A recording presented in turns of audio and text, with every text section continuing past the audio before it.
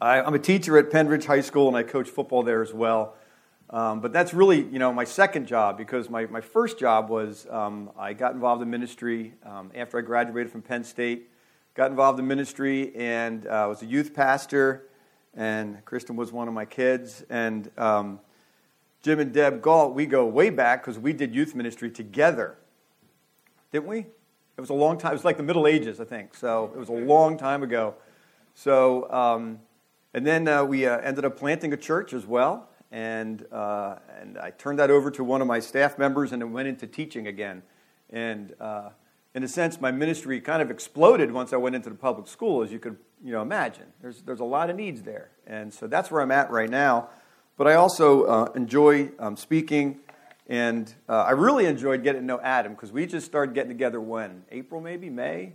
And just getting to know his love for his family, his wife, his kids, and getting to know his love for you guys and his commitment to the mission and to Journey Church has really been a challenge to me, and it's been really, really encouraging to me. I was asked to talk about heaven in 1 week, and which is kind of crazy, because there's so much to talk about heaven. And so we're going to look at God's perspective on heaven, and I really feel like I need to let you know that speaking on heaven is exciting, but it's also difficult. And the reason I think it's difficult is because there's probably no other subject that the enemy hates than for us to talk about heaven. And here's why. Because heaven is a declaration of God's victory over the enemy. It's his final victory. The enemy, it's his final defeat. And so when we talk about heaven, he doesn't like it. He doesn't like it at all. He can distract us talking about a lot of other things, a lot of other good things. But when we talk about heaven, I believe the enemy gets very, very upset. And so before we begin, we need to pray against the enemy and for the victory that God's given us. So let's pray, all right? Father God, thank you for your word, the magnificent way you preserved it for us, the revelation that you've given to us of how we can live our lives now, how we can know you, and where our final home will be. And Lord, so I thank you for preserving this word. I ask that your Spirit would bind the enemy as we think about and discuss our final home with you. The place will be when redemption is complete. So bind the enemy, and I ask as well that this would bring you praise. It would also bring us hope.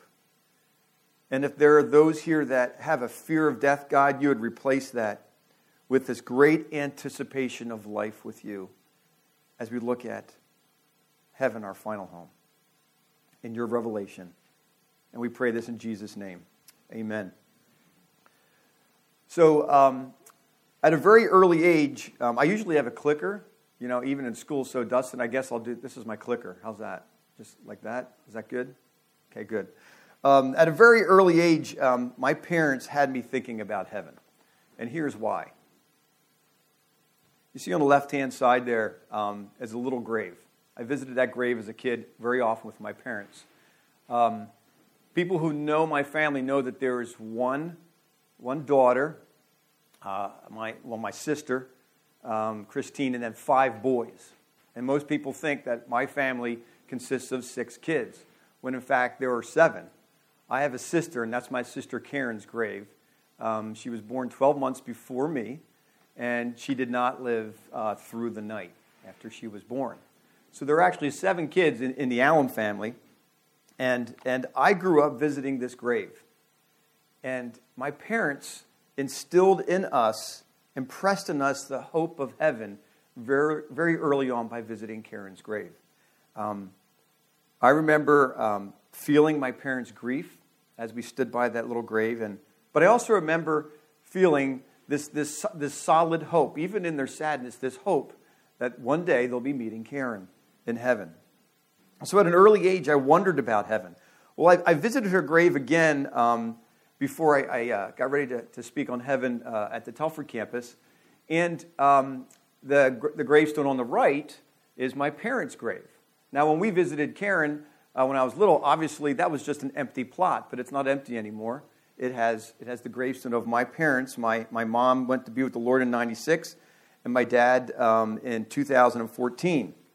And I remember standing there and feeling that sense of sadness. I miss my parents very much, but also the incredible joy that someday we're going to have when we're reunited. But there was something that I had missed in all those visits to Karen's grave and the time I went to my parents' grave, that site I should say, I'm looking here, that site. There was something that I missed, and I'll show the next one there, Dustin. This gravestone, if you can see it in the left there, completely covered by a scrubby bush. I had never noticed that before. And this is right next to my sister's grave. I had to get really close to get the picture on the right to see that gravestone. I don't even know whose it is. You can't read the name at all. And I had never noticed this before. This is a grave that's completely overgrown, and I wondered why. Why could you not see the name? Why did this become engulfed by this bush? Was this a family, with no hope? Was this a family that had a fear of visiting this site because they didn't know what was happening next? Maybe it was too painful to visit. I don't know. But that was next to my sister's grave. And it made me wonder. And it made me wonder, how about you? What is your feeling when you think about the time when your clock is up? When somebody has to put, the headstone over your grave? Do you have a fear of death? Do you have an anticipation of life? What is it that you have? Well, God knows that we fear death, that it's natural to fear death. And so he's given us a revelation to say, you don't have to fear death. You can anticipate more life. And so he's given us a revelation of his dwelling place, and I want to look at that today with you. And hopefully after today, you will feel not a fear of what's going to happen, but a security in your hope in Christ. So, the Bible uses the term heaven in 4 ways, real quick. First of all, it uses the term heaven to talk about the atmosphere around the earth, the stuff that we breathe. It also uses the term heaven to talk about the universe, so the expanded universe, the heavens. Also uses the term heaven as a substitute for God when Jesus talks about the kingdom of heaven and the kingdom of God interchangeably. So heaven is used kind of to describe God's rule. But the way that we're going to look at it is the 4th way that the word heaven is used, and that is God's dwelling place, where God's throne is. That is heaven. And that's the terminology that we're going to use today. So I'm going to use the term our final home. So our final home to make sure that we talk about what heaven is, okay? Because it could mean a lot of different things in Scripture, but I'm going to talk about heaven as our final home when we dwell with God, when we're with God. So, and you can see there's 6 things we're going to look at real briefly on each one. The promise of our final home, the purpose, the people, the process, how is it made? What are some of the particulars? And then finally, how do we prepare for it? How do we prepare for that final move? Okay, let's take a look, first of all, at the promise that God's given us of our final home. We see it in the Old Testament. We see it in the New Testament. Also, before we look at these verses, let's remember that none of what we talk about here today is my idea. It's not based on a near-death experience. It's not based on anything other than God's revelation. So it's not a subjective thing. God knows we want to know about life and death. He wants us to know, so he revealed it to us. So what you're about to hear today is not going to be validated by warm feelings or hopeful fantasy or something subjective. When you talk about heaven and the afterlife with friends, a lot of times that's this is what I think about it. This is what I heard about heaven. This is what I think about. That's not what this is based on. No person, no religion, no prophet can point to an event like the resurrection of Jesus to validate their thoughts of heaven. Only the Christian can do that. And if anybody has an argument with what we're looking at today, it's not based on, this is what Dave thinks about heaven or what the church thinks about heaven. They have an argument with the resurrection because it's all based on the resurrection. Heaven is really about resurrection. So look at these verses. In 2 Peter it says, in keeping with his promise, we're looking forward to a new heaven and a new earth, the home of righteousness. And then in Revelation 21, almost the exact same thing. I saw a new heaven and a new earth, for the first heaven and the first earth had passed away. This is not exclusive to the New Testament. Look at the Old Testament in Isaiah. Isaiah said, just as the new earth and the new heavens will endure by my power, so your descendants and your name will endure. God is promising a new heavens and a new earth. Now, this is counter to all of the misconceptions that we have about heaven, that we're going to be in the clouds somehow floating with no feet and these white robes, just kind of floating around, and we're all going to have a harp. All right, no, none of this anymore, right? We're all going to have harps. We're going to just kind of be floating around from cloud to cloud, or even the misconception that all we're going to be doing is we're going to be in this ethereal place that's not really physical, and we're going to be singing all the time.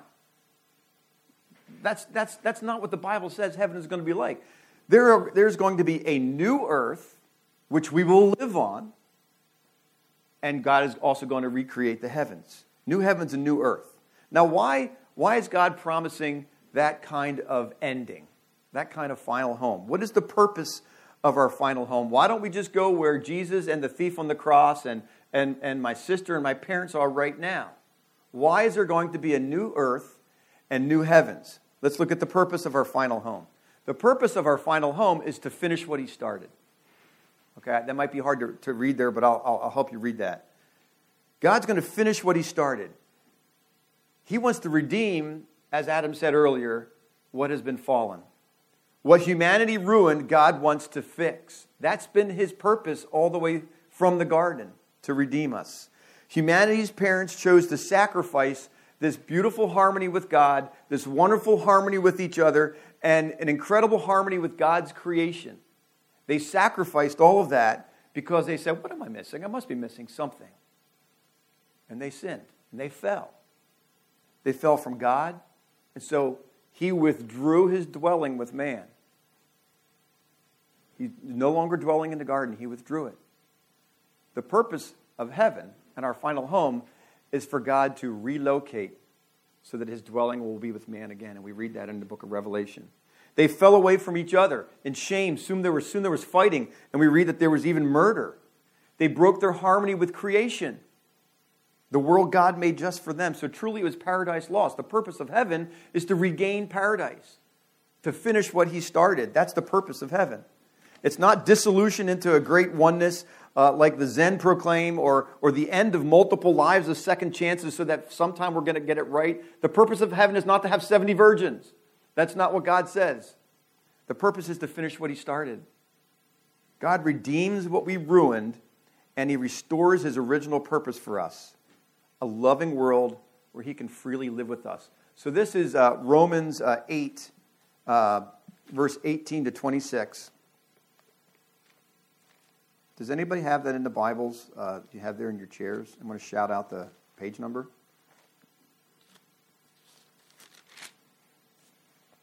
It's called class participation.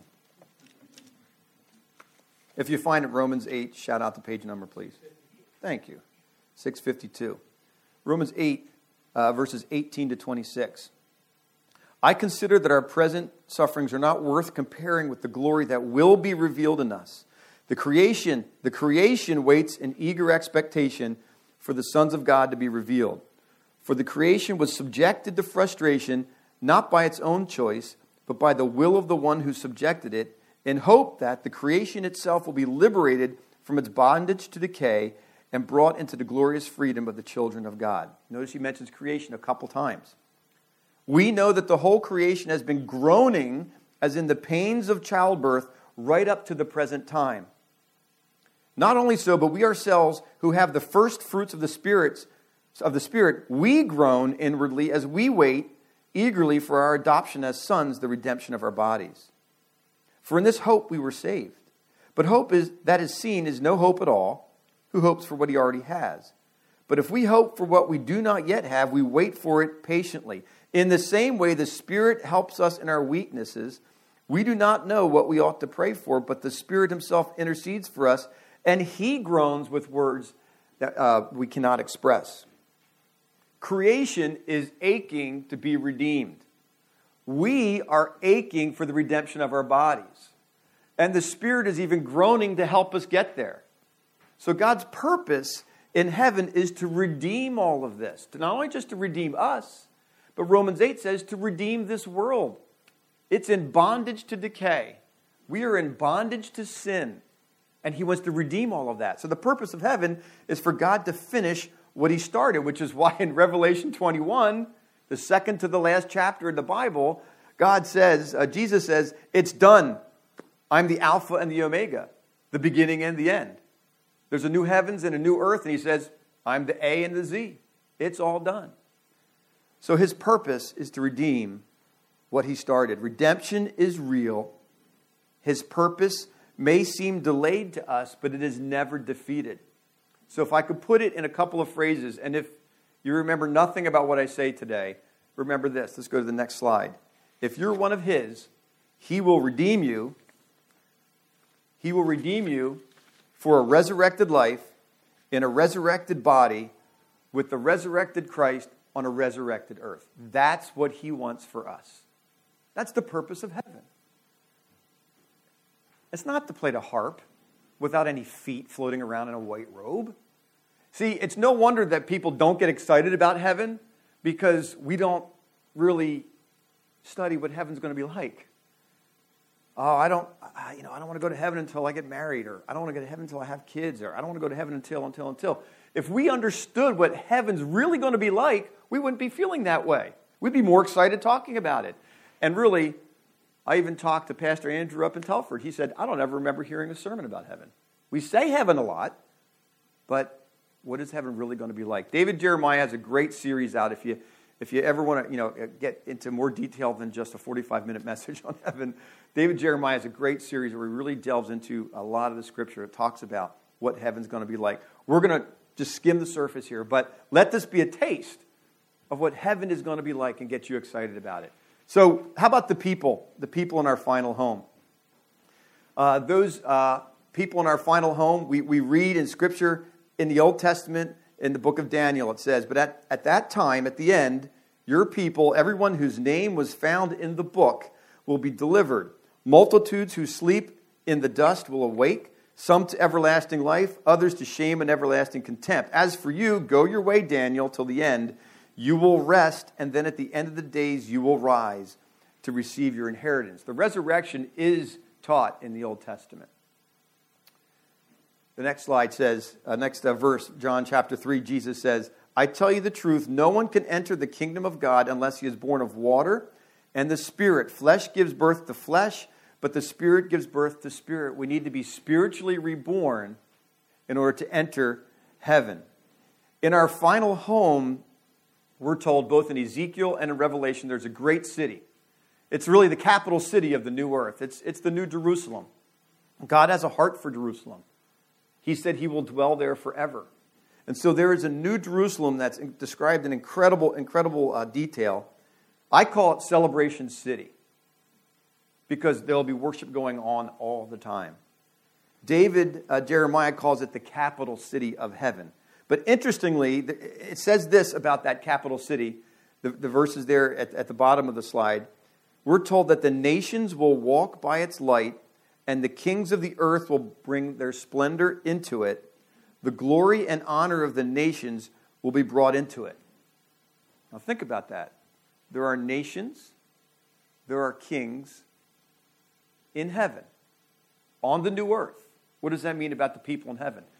We're going to retain culture.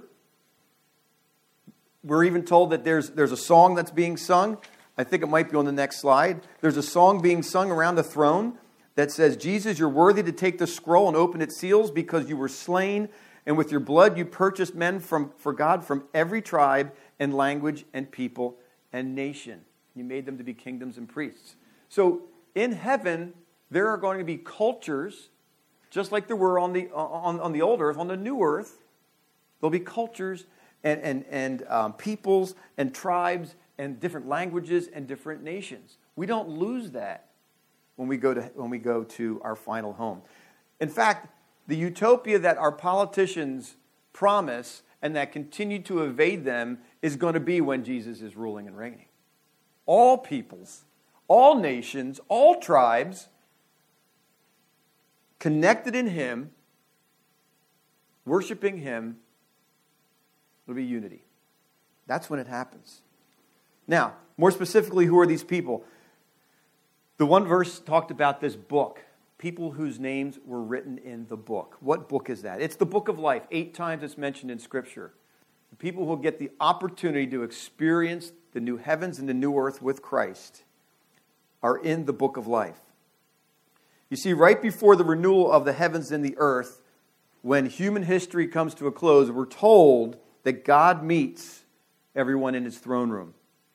And it's time to give an account for our lives. So, in Revelation 20, I think it's the next slide. Revelation 20:12, maybe. Is it not there? Is it? See, I need my glasses to read that. Okay. Revelation 20:12, and again, this is when the clock has ended. We're told, and I saw the dead, great and small, standing before the throne, and books, multiple books were opened. And then another book, singular book, was opened, which is the book of life. So we have all of these books, but we have one that's named the book of life. The dead were judged according to what they had done as recorded in the books. And those books are the books of all the deeds that we have done. But if your name is written in the book of life, you're not judged by what's recorded in the books.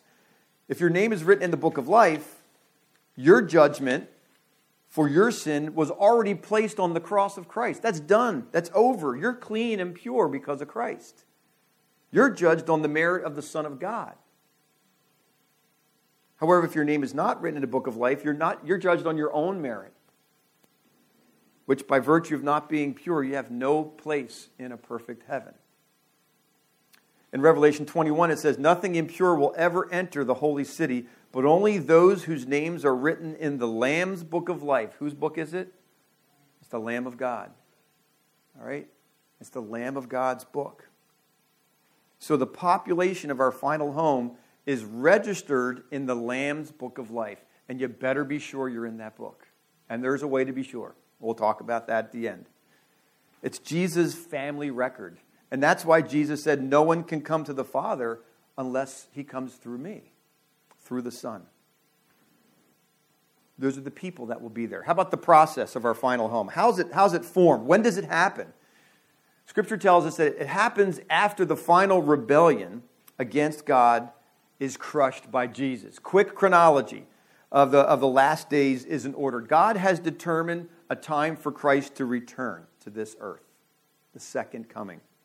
With Him will be all believers who have died, and at that time He'll govern here on planet Earth as a perfect, benevolent, righteous King. Scripture tells us that it'll last for 1,000 years. We call it the millennium. At the end of that 1,000 years, there are people, even after Jesus is here and ruling in a just, perfect way, there are still people that don't want His rule. And there will be a final rebellion. After that final rebellion is the final judgment, and then our final home. Do you get that? So there's a final rebellion, the final judgment, and then our final home is created. It really is the end of God's argument that even though God is offering us salvation from ourselves, there are still people that want to go it on their own or don't think they need it. So after that final rebellion, the final judgment, and then our final home is formed. And 2 Peter chapter 3 tells us how that is formed. There's a number of passages, but this is the main passage. And again, we only have 40 minutes to talk about this. But 2 Peter chapter 3, verse 10. The day of the Lord will come like a thief. The heavens will disappear with a roar. The elements will be destroyed by fire. And the earth and everything in it will be laid bare. Since everything will be destroyed in this way, what kind of people ought you to be? And then he tells us how we ought to be. And then in verse 12, he says, that day will bring about the destruction of the heavens by fire, and the elements will melt in the heat. But in keeping with His promise, we are looking forward to a new heaven and a new earth, the home of righteousness. All right, so there's this incredible, cosmic chaos that happens, but he says, but we're looking forward to a new heaven and a new earth. So what is this process like? It's time, God says, for the purification of the earth and the heavens by fire. After the final rebellion and the final judgment, it's time to create the final home, which he has promised, a new heaven and a new earth. So the earth is purified by fire. Peter tells us earlier in the chapter that God's already done it with water. Speaking of the flood. He's already done it with water. In the end, he will do it with fire. Now, what actually happens? A quick read of this have led some people to say that the earth is completely destroyed. The universe is completely folded, annihilated, and God starts over. But I'm going to submit to you that that can't be what happens. Because that's not the redemption of the earth. That's the annihilation of the earth. See, and even the word that's used in Peter here talks about laying bare. That the earth will be laid bare. Like General Sherman's scorched earth policy, where everything that, after he conquered a city, he would burn everything. The earth was laid bare, but the land itself was still intact. Somehow, God will lay the earth bare. He will not annihilate this planet. To do so would hand Satan his victory. Right?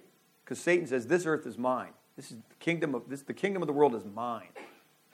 You remember when Jesus was tempted in the desert, Satan says, I can hand you all the kingdoms of the world because they're mine. I can give them to you. And Jesus says, do not put the Lord your God to the test.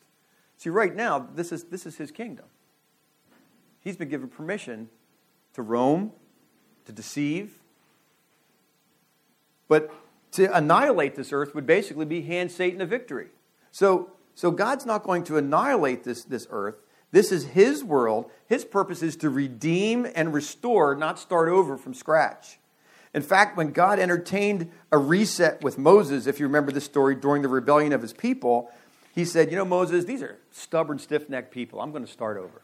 I'm going to start over with you, Moses. And Moses said, God, you can't do that. You can't do that. You'd be breaking your promise, and our enemies would have a right to dishonor your name. You can't just start over. So we need to interpret this passage that talks about the new heaven and the new earth, and other passages like it, as a radical purification and a reforming and a redemption of his original created world. That's what God wants to do. He wants to restore Eden. And even the word new, when it talks about the new heavens and the new earth, does not really mean, in the Greek, new in terms of brand new, but new in terms of superior in quality. There's no other way to interpret Romans 8 that way. If creation is longing to be released from its bondage to decay, to annihilate creation is not fulfilling God's purpose. Creation groans for that. We groan for that. It's not groaning to be annihilated. It's groaning to be redeemed. In Romans 8, we're groaning for the redemption of our bodies, not for the annihilation of our bodies and to hand us something brand new. Our bodies are the same, but they're going to be resurrected and glorified. And so it will be with this earth and the heavens around it. Think of it this way. Jesus, when he went to the grave, did not dispose of his old body, and God granted him a new body. Had he done that, the grave would still have his old body in it, correct? Right? So Jesus was not annihilated. His old body was resurrected. Jesus' old body was not annihilated. He still had the marks of his old body when he showed it to Thomas.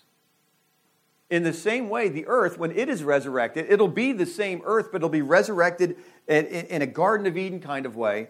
It's not going to be annihilated. We can't read 2 Peter 3 like that. So it is with this world, our final home. This earth will not be annihilated, but it will be redeemed by God. How's that going to happen? I don't know. The buildings, the bridges, the graveyards, the cities, and all the evidence of decay and bondage will be burned up, Scripture tells us. Creation's groanings will be satisfied with a resurrected ecology that's perfect in every way. No more decay, no more curse, no more bondage, no more of the ravages of exploitive human beings. What a place that's going to be. It's paradise regained. And really, it's the Lord's Prayer fulfilled. Your kingdom come, your will be done on earth as it is in heaven. It will be infinitely fulfilled because heaven, God's dwelling place, will be merged with the new earth. We're told that in Revelation. This is what we're told in Revelation 21. I don't think it's on the slides here. I saw a new heaven and a new earth, for the first heaven and the first earth had passed away. I saw the holy city, the new Jerusalem, coming down out of heaven from God, prepared as a bride beautifully dressed for her husband. We're also told that the throne of God is in the new Jerusalem. So the new Jerusalem, capital city, is coming down, and I heard a loud voice from the throne saying, "Look, God's dwelling place is now among the people, and he will dwell with them. They will be his people, and God himself will be with them and be their God." Heaven on earth. So it's paradise regained. It's the Garden of Eden all over again. God is walking with his people. Let's talk about the particulars of our final home. Some of the things that we'll be able to experience. First of all, our physical bodies. We go back to Romans 8, verse 23. It says, our hope is the redemption of our bodies. The redemption of our souls? No. The redemption of our spirits? No. The redemption of our bodies. Okay? It's the redemption of our bodies. We will bear a resemblance in our bodies to the resurrected body of Jesus. He was recognizable by his disciples. So when we're in heaven, which, remember, heaven will be on the new earth.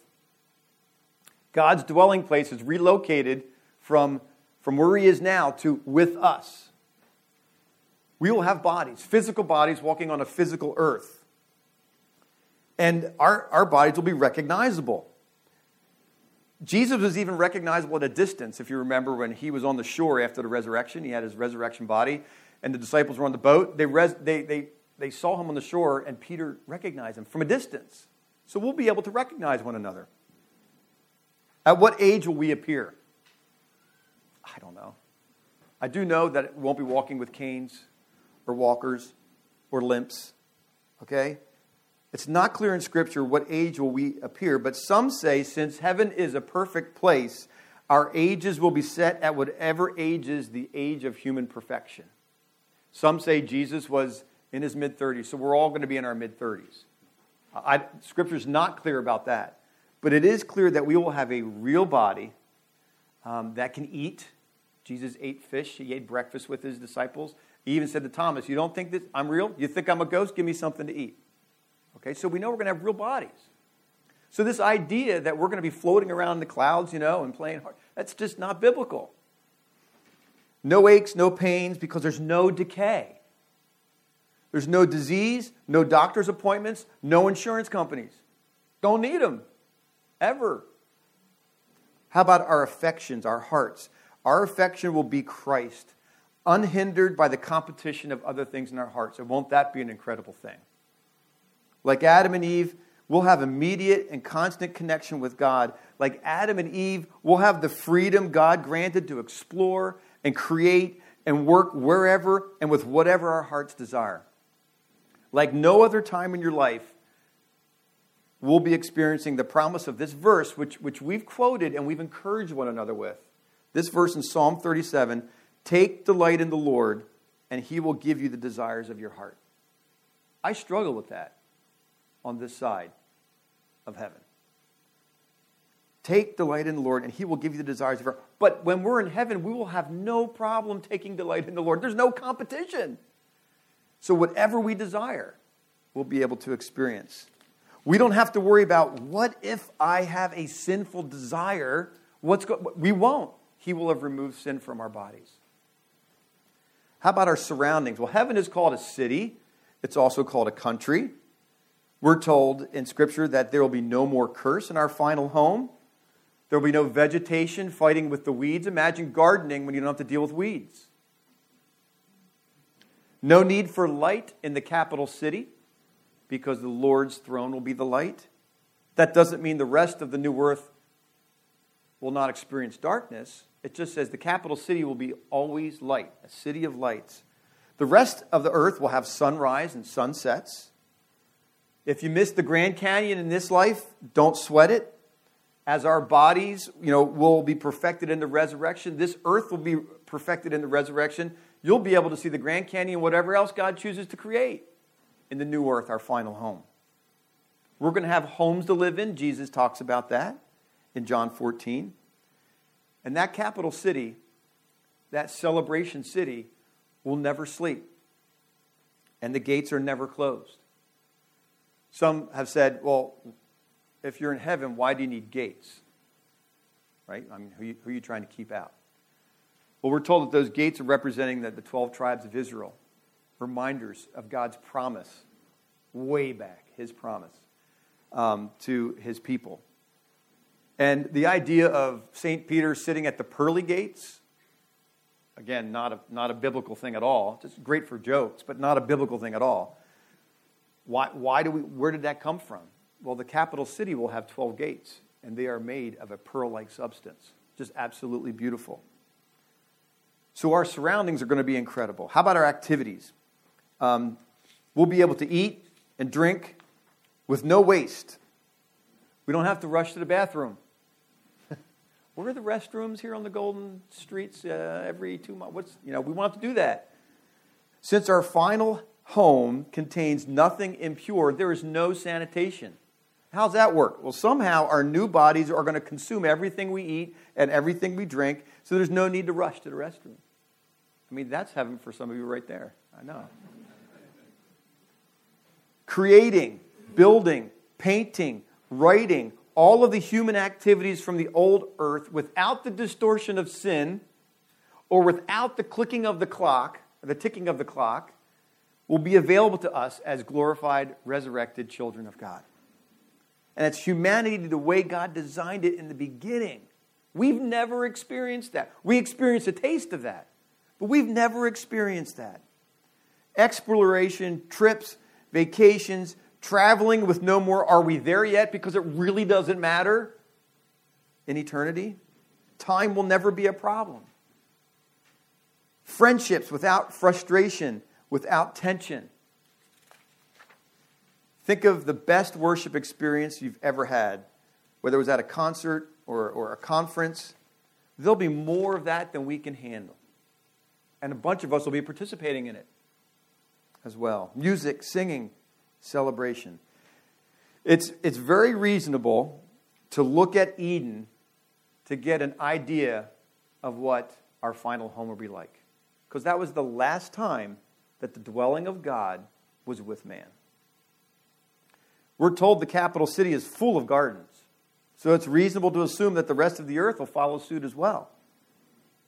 And certainly, there'll be worship.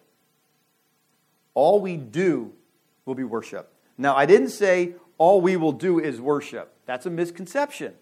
I didn't say all we will do is worship. I said all we do will be worship. And really, that's what Colossians 3, and we've quoted this to encourage one another as well. It'll be fully and infinitely fulfilled in all of our lives. Whatever you do, work at it with all your heart as working for the Lord, not for men. Whatever you do, whether in word or deed, do it all in the name of the Lord Jesus, giving thanks to God the Father through him. All we do, no matter what it is we're doing, will be worship. All right. I struggle with that today. But in our final home, God's dwelling is with us on the new earth, which he created as our final home. That won't be a problem at all, which is incredible. I'd like to learn new languages. I'll have time to do that.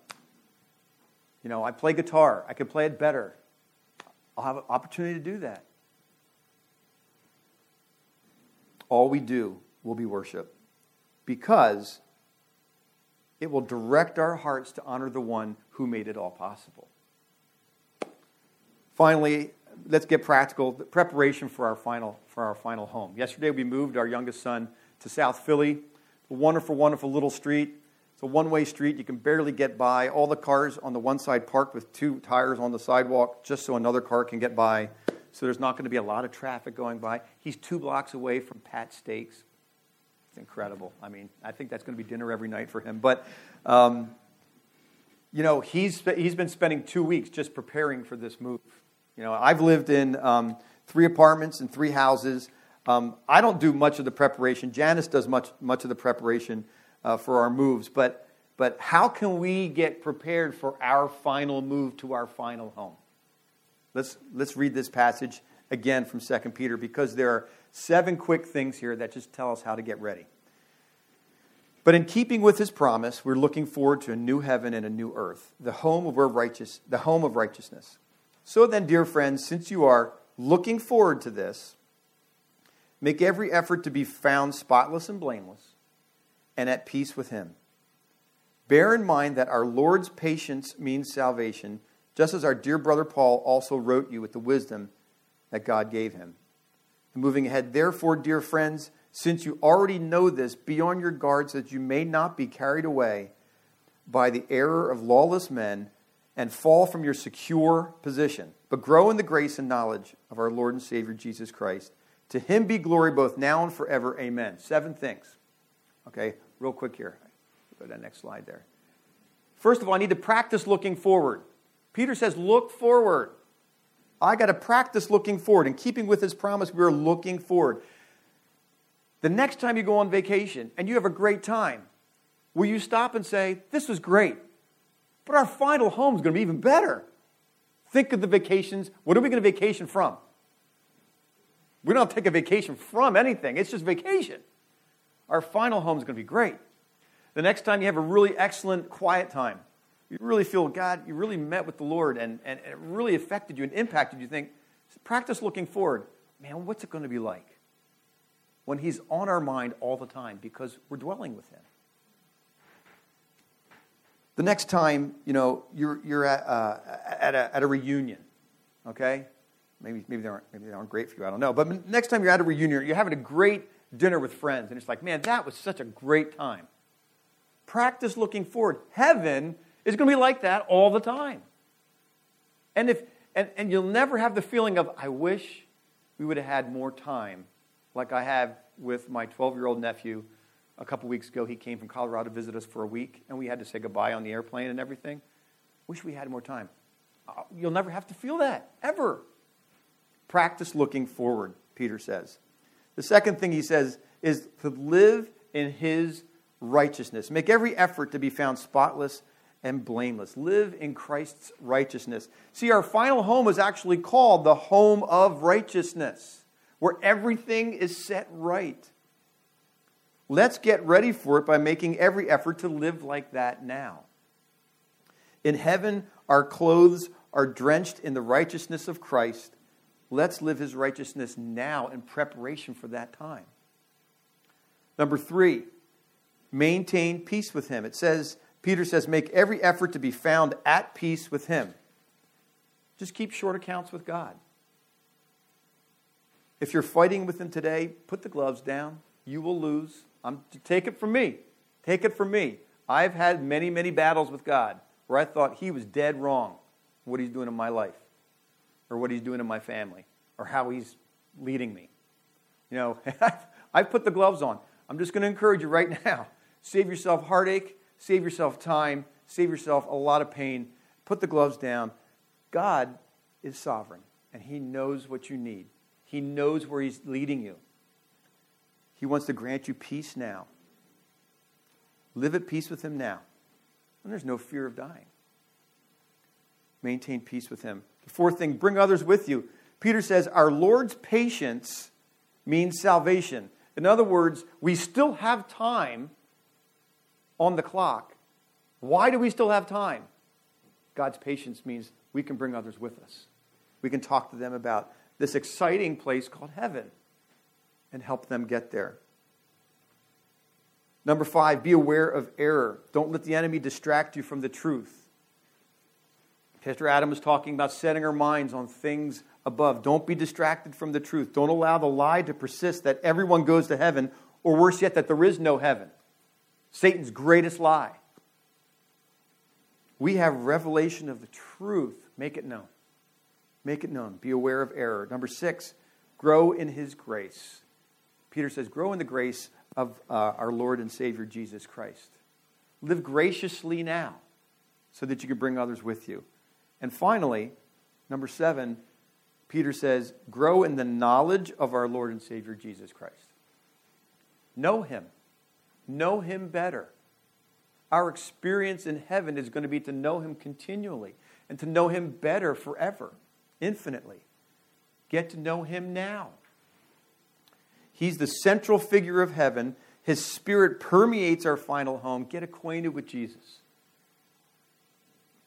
Let me close by asking this question. Is your name written in the Lamb's Book of Life? Because that's the most important thing. What we talked about briefly today, our final home, which words can't express what it's going to be like. It's available to you if your name's in the Book of Life. And John says you can be sure. You can be sure. There's no guessing. You can be sure. He says, and this is the testimony in 1 John chapter 5. And this is the testimony. God has given us eternal life, and this life is in his Son. Whoever has the Son has life. Whoever does not have the Son of God does not have this life.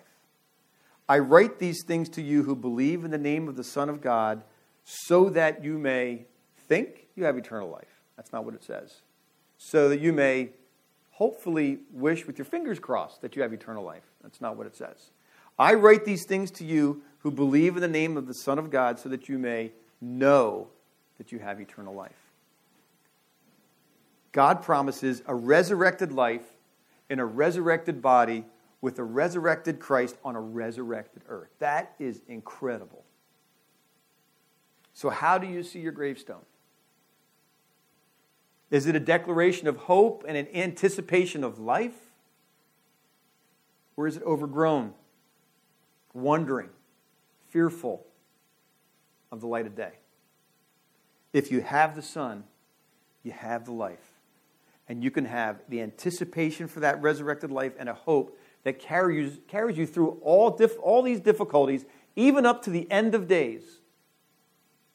You can have hope that is secure, that you get to have a final home that's created just for you by God himself. Let's pray. Father God, we thank you so much for your revelation, that you did not leave us wondering about what's going to happen next or what our final home is going to be like, but you gave us plenty of information and plenty of hope about what you're creating for us. Jesus, I think, in closing, I think of what you told the thief who was hanging next to you, who knew enough to trust you and say, remember me when you come in your kingdom. And you said, today you'll be with me in paradise. God, what an incredible promise, comfort, and hope you gave that man who could not do anything to rectify his sins, but just trust in you. And we can do the same. Lord, I pray for any who are here that don't know you, Lord, that they would reach out and talk to a friend, talk to Pastor Adam, talk to anyone here, that they would learn that all they need to do is have the Son, and they have this life then. And they can get busy living it now. Lord, thank you for the security and the hope we have. Thank you for your revelation. Encourage us, Spirit, continue to teach us, I pray. In Jesus' name.